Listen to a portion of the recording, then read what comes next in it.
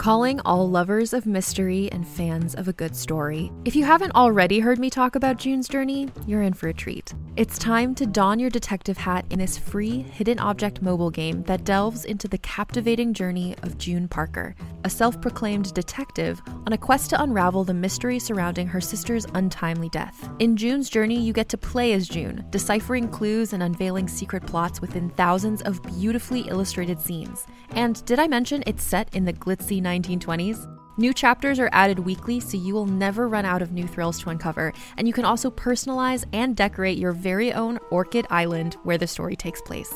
How sharp are your detective skills? Find out when you download June's Journey on your Android or iOS device, or play online via Facebook Games. Your detective journey awaits.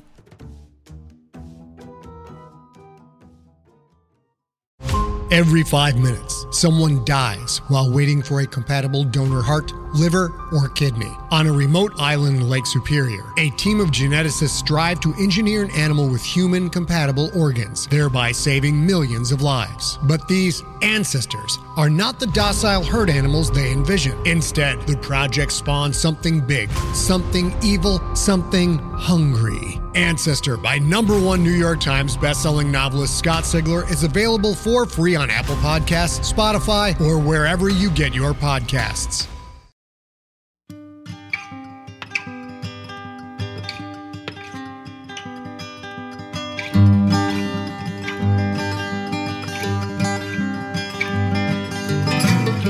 Hello and welcome to the Drabblecast, episode 298. The Drabblecast is a weekly audio fiction magazine that brings strange stories by strange authors to strange listeners, such as yourself. I'm your host, Norm Sherman.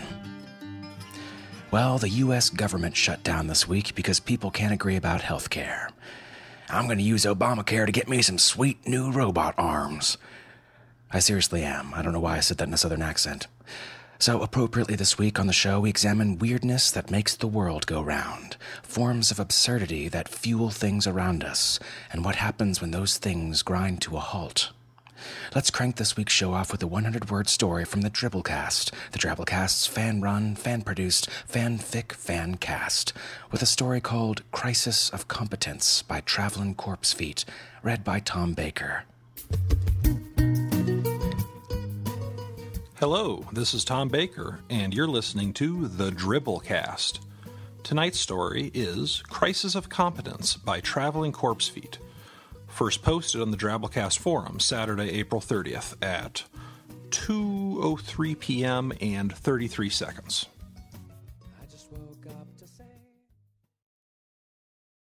A new crisis was upon us now that the world's supply of reason had been utterly spent. And there was only one man brilliant enough to save us. I arrived in Dr. Manfred's office to discuss the issue, only to find him kneeling on a desk chair, careening through the office like a madman. An assistant was standing in the center of the room, spanking the doctor with a duck whenever he chanced to pass by. "Doctor!" I cried. "What do we do? What do we do?" "You idiot," he yelled. "Can't you see we're trying everything we can think of?" You don't need reason or competence to record a Drabblecast episode. Just a story, a microphone, and a computer. Give it a try, for the Drabblecast is a tentacled outgrowth of the Drabblecast. Check the Drabblecast out at drabblecast.org. Yeah, I'm a AAA man in a double D world, like the Duracell bunny, but without the pink fur. Got the bourgeoisie living my life for me, as long as they can. Gotta love that Drabblecast. And that leads us to this week's story, Flying on My Hatred of My Neighbor's Dog, by Shannon Garrity. Miss Garrity's a writer and webcomic whose fictions appeared in Strange Horizons, Daily Science Fiction, Escape Pod, James Gunn's Ad Astra, and the anthology Machine of Death. The story is read to you by Drabblecast's very own submissions editor, Nathan Lee. So without further ado, we bring you Flying on My Hatred of My Neighbor's Dog by Shannon Garrity.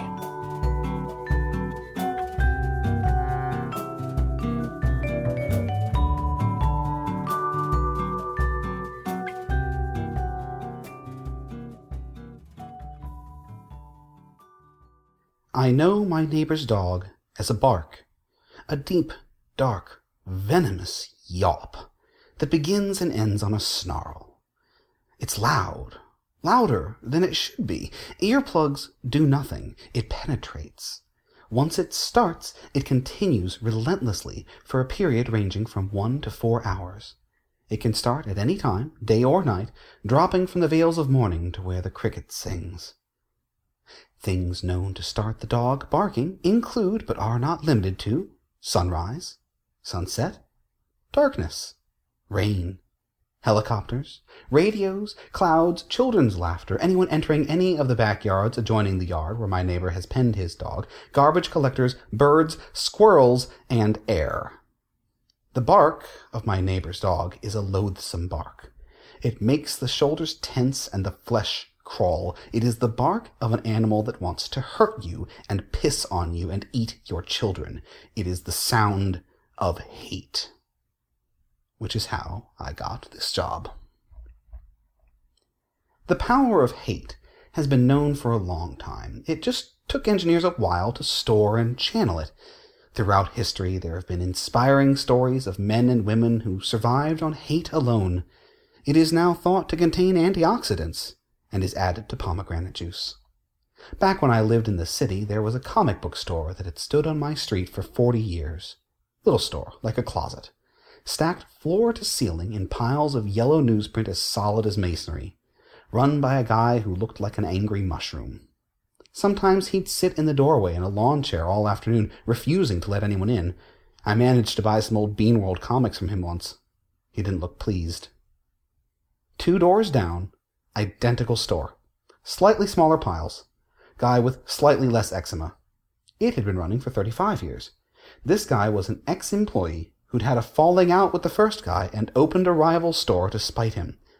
Aside from those Bean Worlds, I never saw either of them sell a thing, but every time I walked by, the stores were still standing. In less scientifically advanced times, such a phenomenon would be a mystery. Now we know what kept those men and their stores going. It's the force that drives everything in this great big beautiful tomorrow. The 2 comic store guys died within a week of each other, a few years before the invention of the first hate-driven engine. If they'd lived a little longer, their rivalry could have lit half of San Francisco.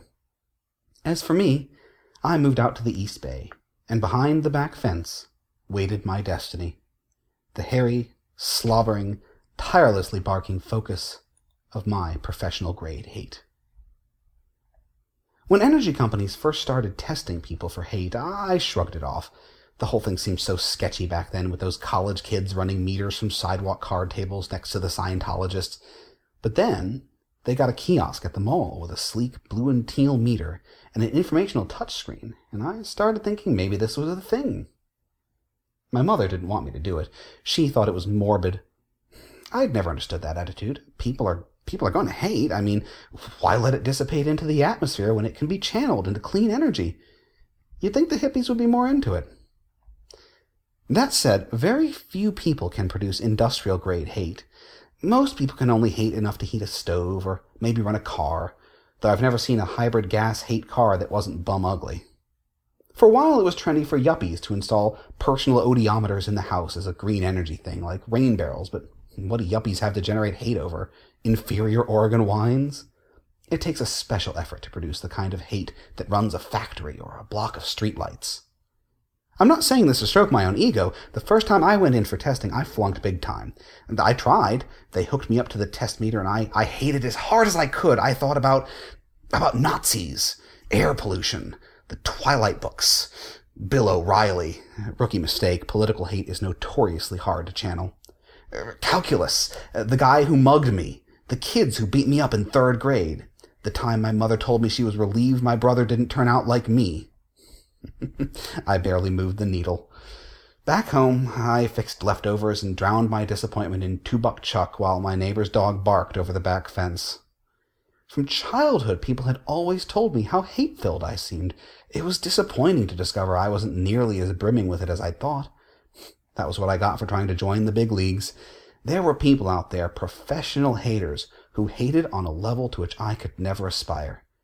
People who hated like volcanoes, like suns, I was a dabbler, a Sunday hater. Hell, I was probably more of a lover than a hater, and there wasn't a thing you could power with love. My neighbor's dog kept barking. Probably saw a squirrel or a nitrogen atom or something. The microwave beeped as I shoved the sliding back door open with my shoulder. It was rusted out, and I couldn't afford to fix it. I stumbled into the backyard and hollered, "Shut your animal up before I call the cops, you inbred piece of—" And then I laughed. How could I have been so blind? My neighbor's dog went on barking. I could hear it throwing itself against the fence in a fit, really angry now. The next morning, I was at the mall with the dawn. The hate kiosk didn't open for another hour and a half. I got myself an Orange Julius and waited for the college kids to show up and get everything running. I broke the meter. Thousands of people work as professional hate generators, but when you get down to brass tacks, 90% of the industrial hate in North America is provided by the 12 top haters. That's how much of a power differential there is. Some people just hate that much more than everyone else. Did you live in Quebec before you came out here? Chances are your electricity came from Andre Grant, a former file clerk who hates modernist philosophy, digital recordings, saxophone music, pants on women, and all television. You were somewhere in New England? Well, your generator was probably Emily Jenkins, or Jackson, I forget her last name. She's a germaphobe who sits under the odiometer and thinks about dirt all day. Southern states? Gotta be Nate McClintock, an octogenarian who won't share his personal hatreds. Having met him, I think that's for the best, but I have to give the man credit. He hates hard. Large parts of Mexico are powered by two sisters who can't stand onions. And if you lived anywhere along the West Coast, you got your power from me. Me and my hatred of my neighbor's dog. It's a good job if you like to hate, which I do. At first I had an office at the little hate plant near UC Davis. They started me out powering a few townships, then expanded my range. Slowly at first, then faster as I kept filling the tanks. Once I had proven myself capable of powering the entire Bay Area, PG&E&H set up a dedicated odiometer and backup storage tanks in my home. The equipment took up most of the spare room, but what the hell, the money was worth it. My neighbor's dog barked its head off throughout the installation. The techs smiled, happy to hear their money being made. My first day hating from home, I filled the backup tanks and caused an overload, shorting out the plant's emergency coolant system. That was the day SF blacked out for 24 hours. Maybe you remember it from the news. Turned out that with the dog right there where I could hear it keeping the hate fresh, I could hate at levels previously unrecorded. PG&E&H did some retooling, installed additional tanks and coolant equipment in my backyard, and did that ever piss off the dog, and set me up powering California. I was the best in the business. I'm not too modest to say that. As long as my neighbor's dog kept barking, I could hate like a machine. I'd been hating professionally for a couple of years when one of the techs handed me a fat manila envelope. "Might want to start briefing yourself," he said. Inside the envelope was a dark blue 3-ring binder stamped with a yellow rose and starburst. I didn't need to open the binder to find out what was inside. I'd have known that insignia anywhere. The Epsilon Eridani mission. First flight to another star. I'd been following the project for 5 years, checking on the researchers' blogs and NASA feeds and every news item, official and otherwise. And mostly otherwise. It might have been funded largely through donations from billionaire space nerds in Silicon Valley and my occasional $20, but this wasn't the kind of project with civilian clearance. What I knew at that point was that the mission would take 25 years round trip. A crew of the predictable best and brightest had been selected, and the M&M's people had paid a reportedly obscene amount of money to stock the mess hall with pretzel M&M's. All the project needed was an engine. I was on the short list. The sight of that yellow rose made me so happy. For a few crucial minutes, I failed to hate my neighbor's dog. I got chewed out for that later. Not that it caused any noticeable power shortage. The backup tanks in the spare room were full and humming with power. But by that time, any drop in my output hurt the Dow Jones. Some suits lost some money, I don't know. My mother said it was on the news. Like I cared. Epsilon Eridani. I wanted this. I wanted it bad. I'd wanted it ever since I was a kid in my uncle's basement, reading through his nicotine-stained sci-fi paperbacks and Omni magazines. I'd wanted it since my first cross-country drive to see a shuttle launch. It was why I'd tried to major in physics in college, despite mathematical incompetence that became legendary in the department, before washing out and getting a degree in philosophy. Laugh it up, but philosophy helped me discipline and hone my hate, and thanks to that hate, I had a shot at the stars after all. They needed a top-level hater for this. On my first day of NASA training, held in an abandoned ice rink in South Berkeley because I couldn't travel far from home without risking a blackout across the western seaboard, my trainer Muhammad asked me, "Can you hate at the speed of light?" And he meant it. And I could, friends, I could. My hatred of my neighbor's dog propelled their little model star drives through the donut-shaped vacuum chamber they'd constructed on the ice rink, hitting light speed every time. At some point, news of the project must have leaked because I started getting letters from Fermilab asking me if I was available to make antimatter. It was tempting, but I had my eye on the prize. That 10-light-year distant sun and its uncharted worlds. Muhammad liked my progress. He whistled on the job. I gathered there were other NASA guys at other slapdash training facilities making much lousier progress with their haters. I was in the home stretch, but I didn't let it make me soft. I hated until I was wrung out and gasping, then staggered home to collapse into bed and listen to my neighbor's dog until I passed out from sheer exhaustion. Finally, Muhammad announced it was time to try me in the ship itself. Just a quick test run, he said. Mars and back. Mars and back. I felt a ringing in my ears, and for once it wasn't from the damn barking. All the way home, I tried to script my call to PG&H, politely resigning from my position so I could serve my country on the first manned expedition to another star. As it turned out, NASA had already told them, which was a massive relief. I can't stand confrontation. People tell me it's one of the things that makes me a good hater. The Houston sky was a blinding wall of blue, and the air was like superheated molasses. But the town car waiting at the airport was lined with cool, soft leather. A silent man in a dark gray suit drove me to the launch site. The ship, well, you know what it looked like looming over the airstrip. It was untarnished black and silver then, and in the remorseless sun it blazed. Its name was the Ganges, but no one ever called it anything but the ship. I met the crew. A lot of them said later that they expected me to be angrier. People don't understand the first thing about hate. My pilot for the test flight was Elena. "Just sit down under the odiometer," she said, "and we'll get our asses to Mars." I hadn't seen an odiometer set up like what they had in the cockpit. It was some NASA model, more black and silver. "What do I have to do?" "What you always do. I'm the pilot. I'll take care of the rest." That made sense. I didn't have to fly the thing. I just had to fuel it. That didn't stop me from shaking as I positioned myself under the odiometer. The vast windshield in front of me, a digital screen really, but I didn't know that at the time, looked out over the Texas airfield. I shut my eyes and thought of my neighbor's dog. God, I hate that animal. Nothing happened. I hated some more. The floor rattled as the engines purred to life, and purred, and purred. "We're at 3%, said Elena. 3% of what? I'd never gotten the mechanics of spaceflight. "You gotta hate harder than that." "I'm hating as hard as I can. I can't hate any harder." 2%, come on. Your dossier says you can't stand that dog. "It's the worst dog. The barking and the whining and throwing itself against the fence, and it's an ugly bastard. Does the dossier say that?" 1.5. The engines shut down. Elena stared at me. "I heard you were the best." "I am," I said. I was. It was the distance issue again. In Texas, I was too far away from the dog to work up the hate I could manage on my home turf. And if I had trouble hating the dog while I was in Houston, how much more trouble would I have when I was light years away from Earth? They tried workarounds. A NASA crew set up recording equipment in my backyard, taped hours of the dog barking, then played it back in the cockpit. It didn't work, and the pilots complained about the noise. The crew went back to the neighborhood and filmed the dog from over the fence. That didn't do it for me either. They set up a kennel next to my quarters in the ship. The dogs they got were pretty hateful, but it wasn't the same. Muhammad turned analytical. "You hate that dog because you can't get away from it. It's right there in the next yard.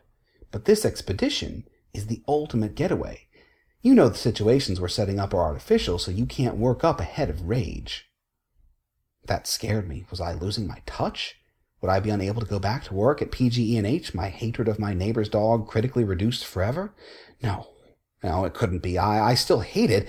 It was just harder when the source of my hatred wasn't right there. Which was why NASA decided to kidnap my neighbor's dog. It didn't start with kidnapping. They offered money, a lot of money. I listened to Muhammad argue over the phone. He'll be well cared for. We have a kennel in the ship, a big one. Well, no, I understand that, and we sympathize, but this is an issue of national import. Sir, this is a chance to make a sacrifice for your country. No? Okay. How about doing it for science? And we'll buy you a puppy. We went out to Denny's afterward.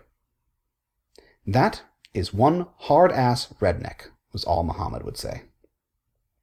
Muhammad and I were called into a meeting with tired-looking men in dark suits and military uniforms. They didn't waste time greeting us. Congress has voted to invoke eminent domain for the seizure of the dog, said one of the suits. Do we have your agreement to move forward? Go for it, said Muhammad. At this point, he was sick of the whole thing. Just let me get this straight, I said. The government is going to steal the dog and install it in the ship next door to me so I can hate it?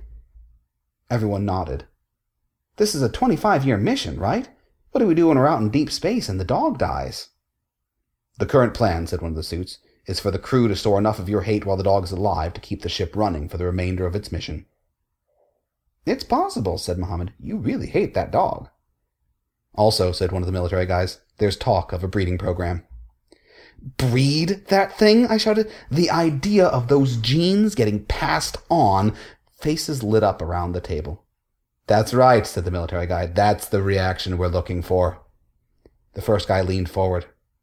Do we have your go-ahead? So this was it.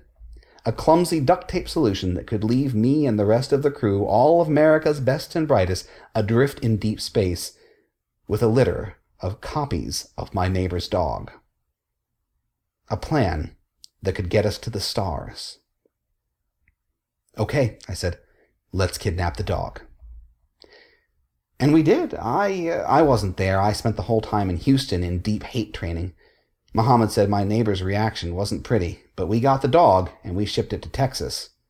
And it might have worked out if it hadn't been for the airline baggage handlers' strike. You all remember that. Every plane in the country was grounded for a month. Somehow, NASA couldn't get a trace on where the crate containing my neighbor's dog had gotten stalled. Muhammad spent his days ranting at people over the phone again.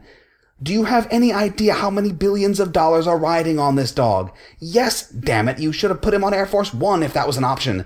We're grounded without the dog. Do you understand this? Only one hater can generate the power we need, and there's only one thing that hater hates. After these calls, he'd open a bottle of wine. He wasn't a very good Muslim. Look at me mournfully and say, cats. Cats are bastards. Can't you get mad at a cat? Cats are snuggly bundles of love, I'd say, usually after helping him out with the wine. At long last, the strike ended. First thing next morning, a crate showed up on the airstrip, right at the foot of the ship's silver hatch. A small crowd had gathered by the time I got out there. I pushed through. The crate smelled bad. Real bad. Muhammad materialized next to me. NASA killed your neighbor's dog.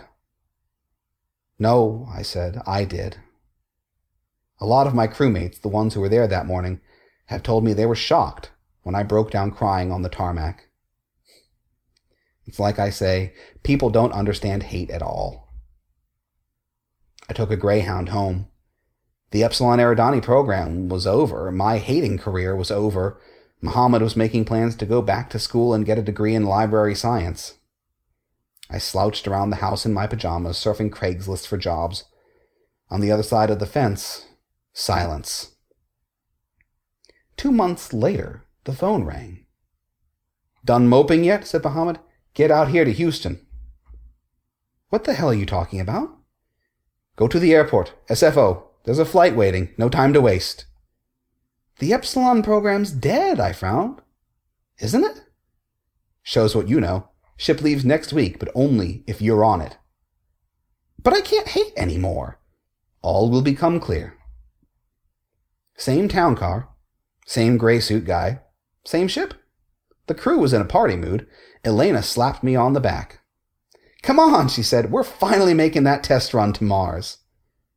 Despite my confusion, I tried to play along. Okay, I'll go up to the cockpit. No need, no need. She waltzed away. The ship hummed to life, just as I remembered it doing during my disastrous hours in the cockpit, but this time the purr rose to a roar. As the crew cheered and popped champagne bottles, the ship rose into the air and shot like a silver bullet into the black. I watched Earth shrink to a marble, then disappear through the view screens lining every corridor. Baffled, I accepted a glass of champagne, then another. At last I gave up and staggered to my quarters. The little apartment was exactly as I left it. I lay down in the bed and stared at the ceiling. I'd stuck glow-in-the-dark sticker stars there during a cockier moment of my failed training. Or had it failed? At last I got up, determined to find someone on board who would explain this miracle. As it happened, I left my quarters at the same moment the person next door was entering his. He turned and stared at me.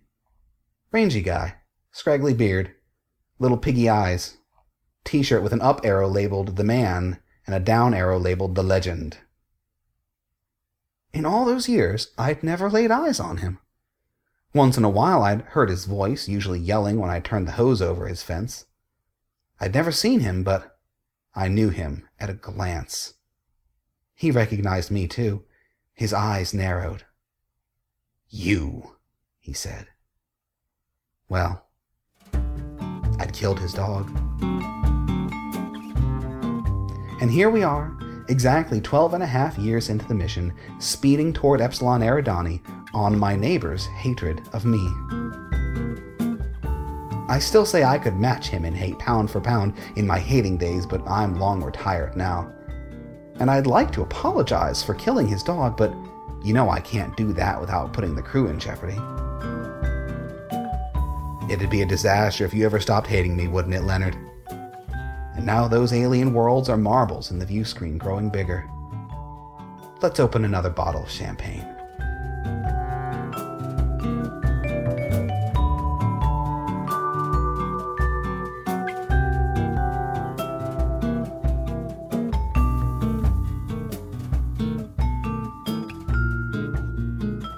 And that was our story. Hope you enjoyed. Have you ever hated anything that much? Rick Astley probably hates Lent. Honey badgers hate giving a shit. Vegetarians hate the fact that they're made of meat. God hates frogs.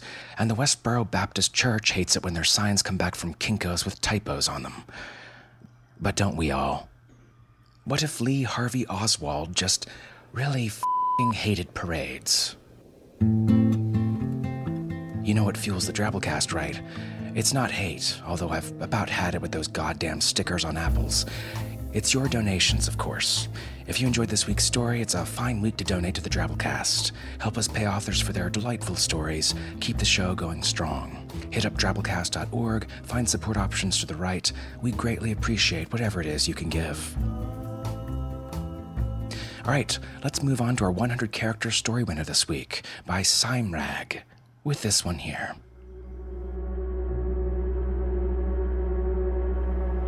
The demon was fed up with an eternity of unpaid torturing. Calling a strike, he shambled off to see if he could raise hell.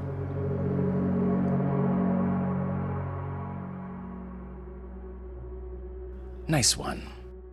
I hope there's a special place in hell for me. I'd hate to be lumped in with all those other assholes. Think you can write a good story in only 100 characters, not counting spaces? Give it a shot. Post it in our discussion forums at forums.drabblecast.org. You might be next week's winner. Follow us on Twitter at The Drabblecast to see the winners posted early each week, along with some other fun stuff. All right, folks, that's our show this week. Remember, the Drabblecast is produced with a Creative Commons Attribution Non-Commercial No Derivatives license, which means don't change it, don't sell it, but feel free to share it all you like. Blog about us, rate us a review on iTunes, tell a friend, spread the weird. Special thanks to our awesome episode artist this week, Richard K. Green. Our program this week was brought to you by managing editor Nikki Drayden, our submissions editor Nathan Lee, our art director Bo Kyer, with additional help from David Carvin, David Steffen, and Tom Baker. We'll see you next week, weirdos. Until then, this is Norm Sherman, reminding you that cats are snuggly bundles of love. The evening saunters to closing. The waitress turns chairs upside down. Piano player picks up his tip jar and drink, and the bartender shouts last round. An hour ago this place was loaded, and noise filled the room like the smoke, and laughter and curses spilled like...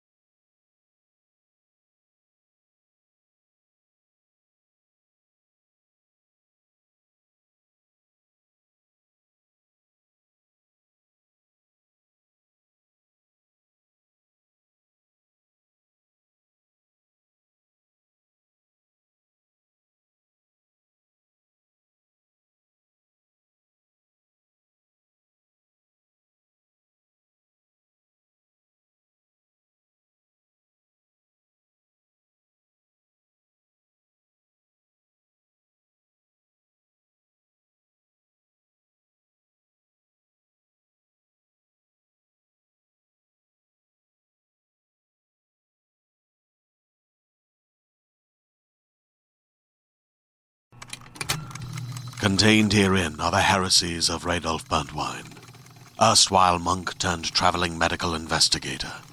Join me as I uncover the blasphemous truth of a plague-ridden world, that ours is not a loving God, and we are not its favored children. The heresies of Radolf Burntwine, coming January 2nd, wherever podcasts are available.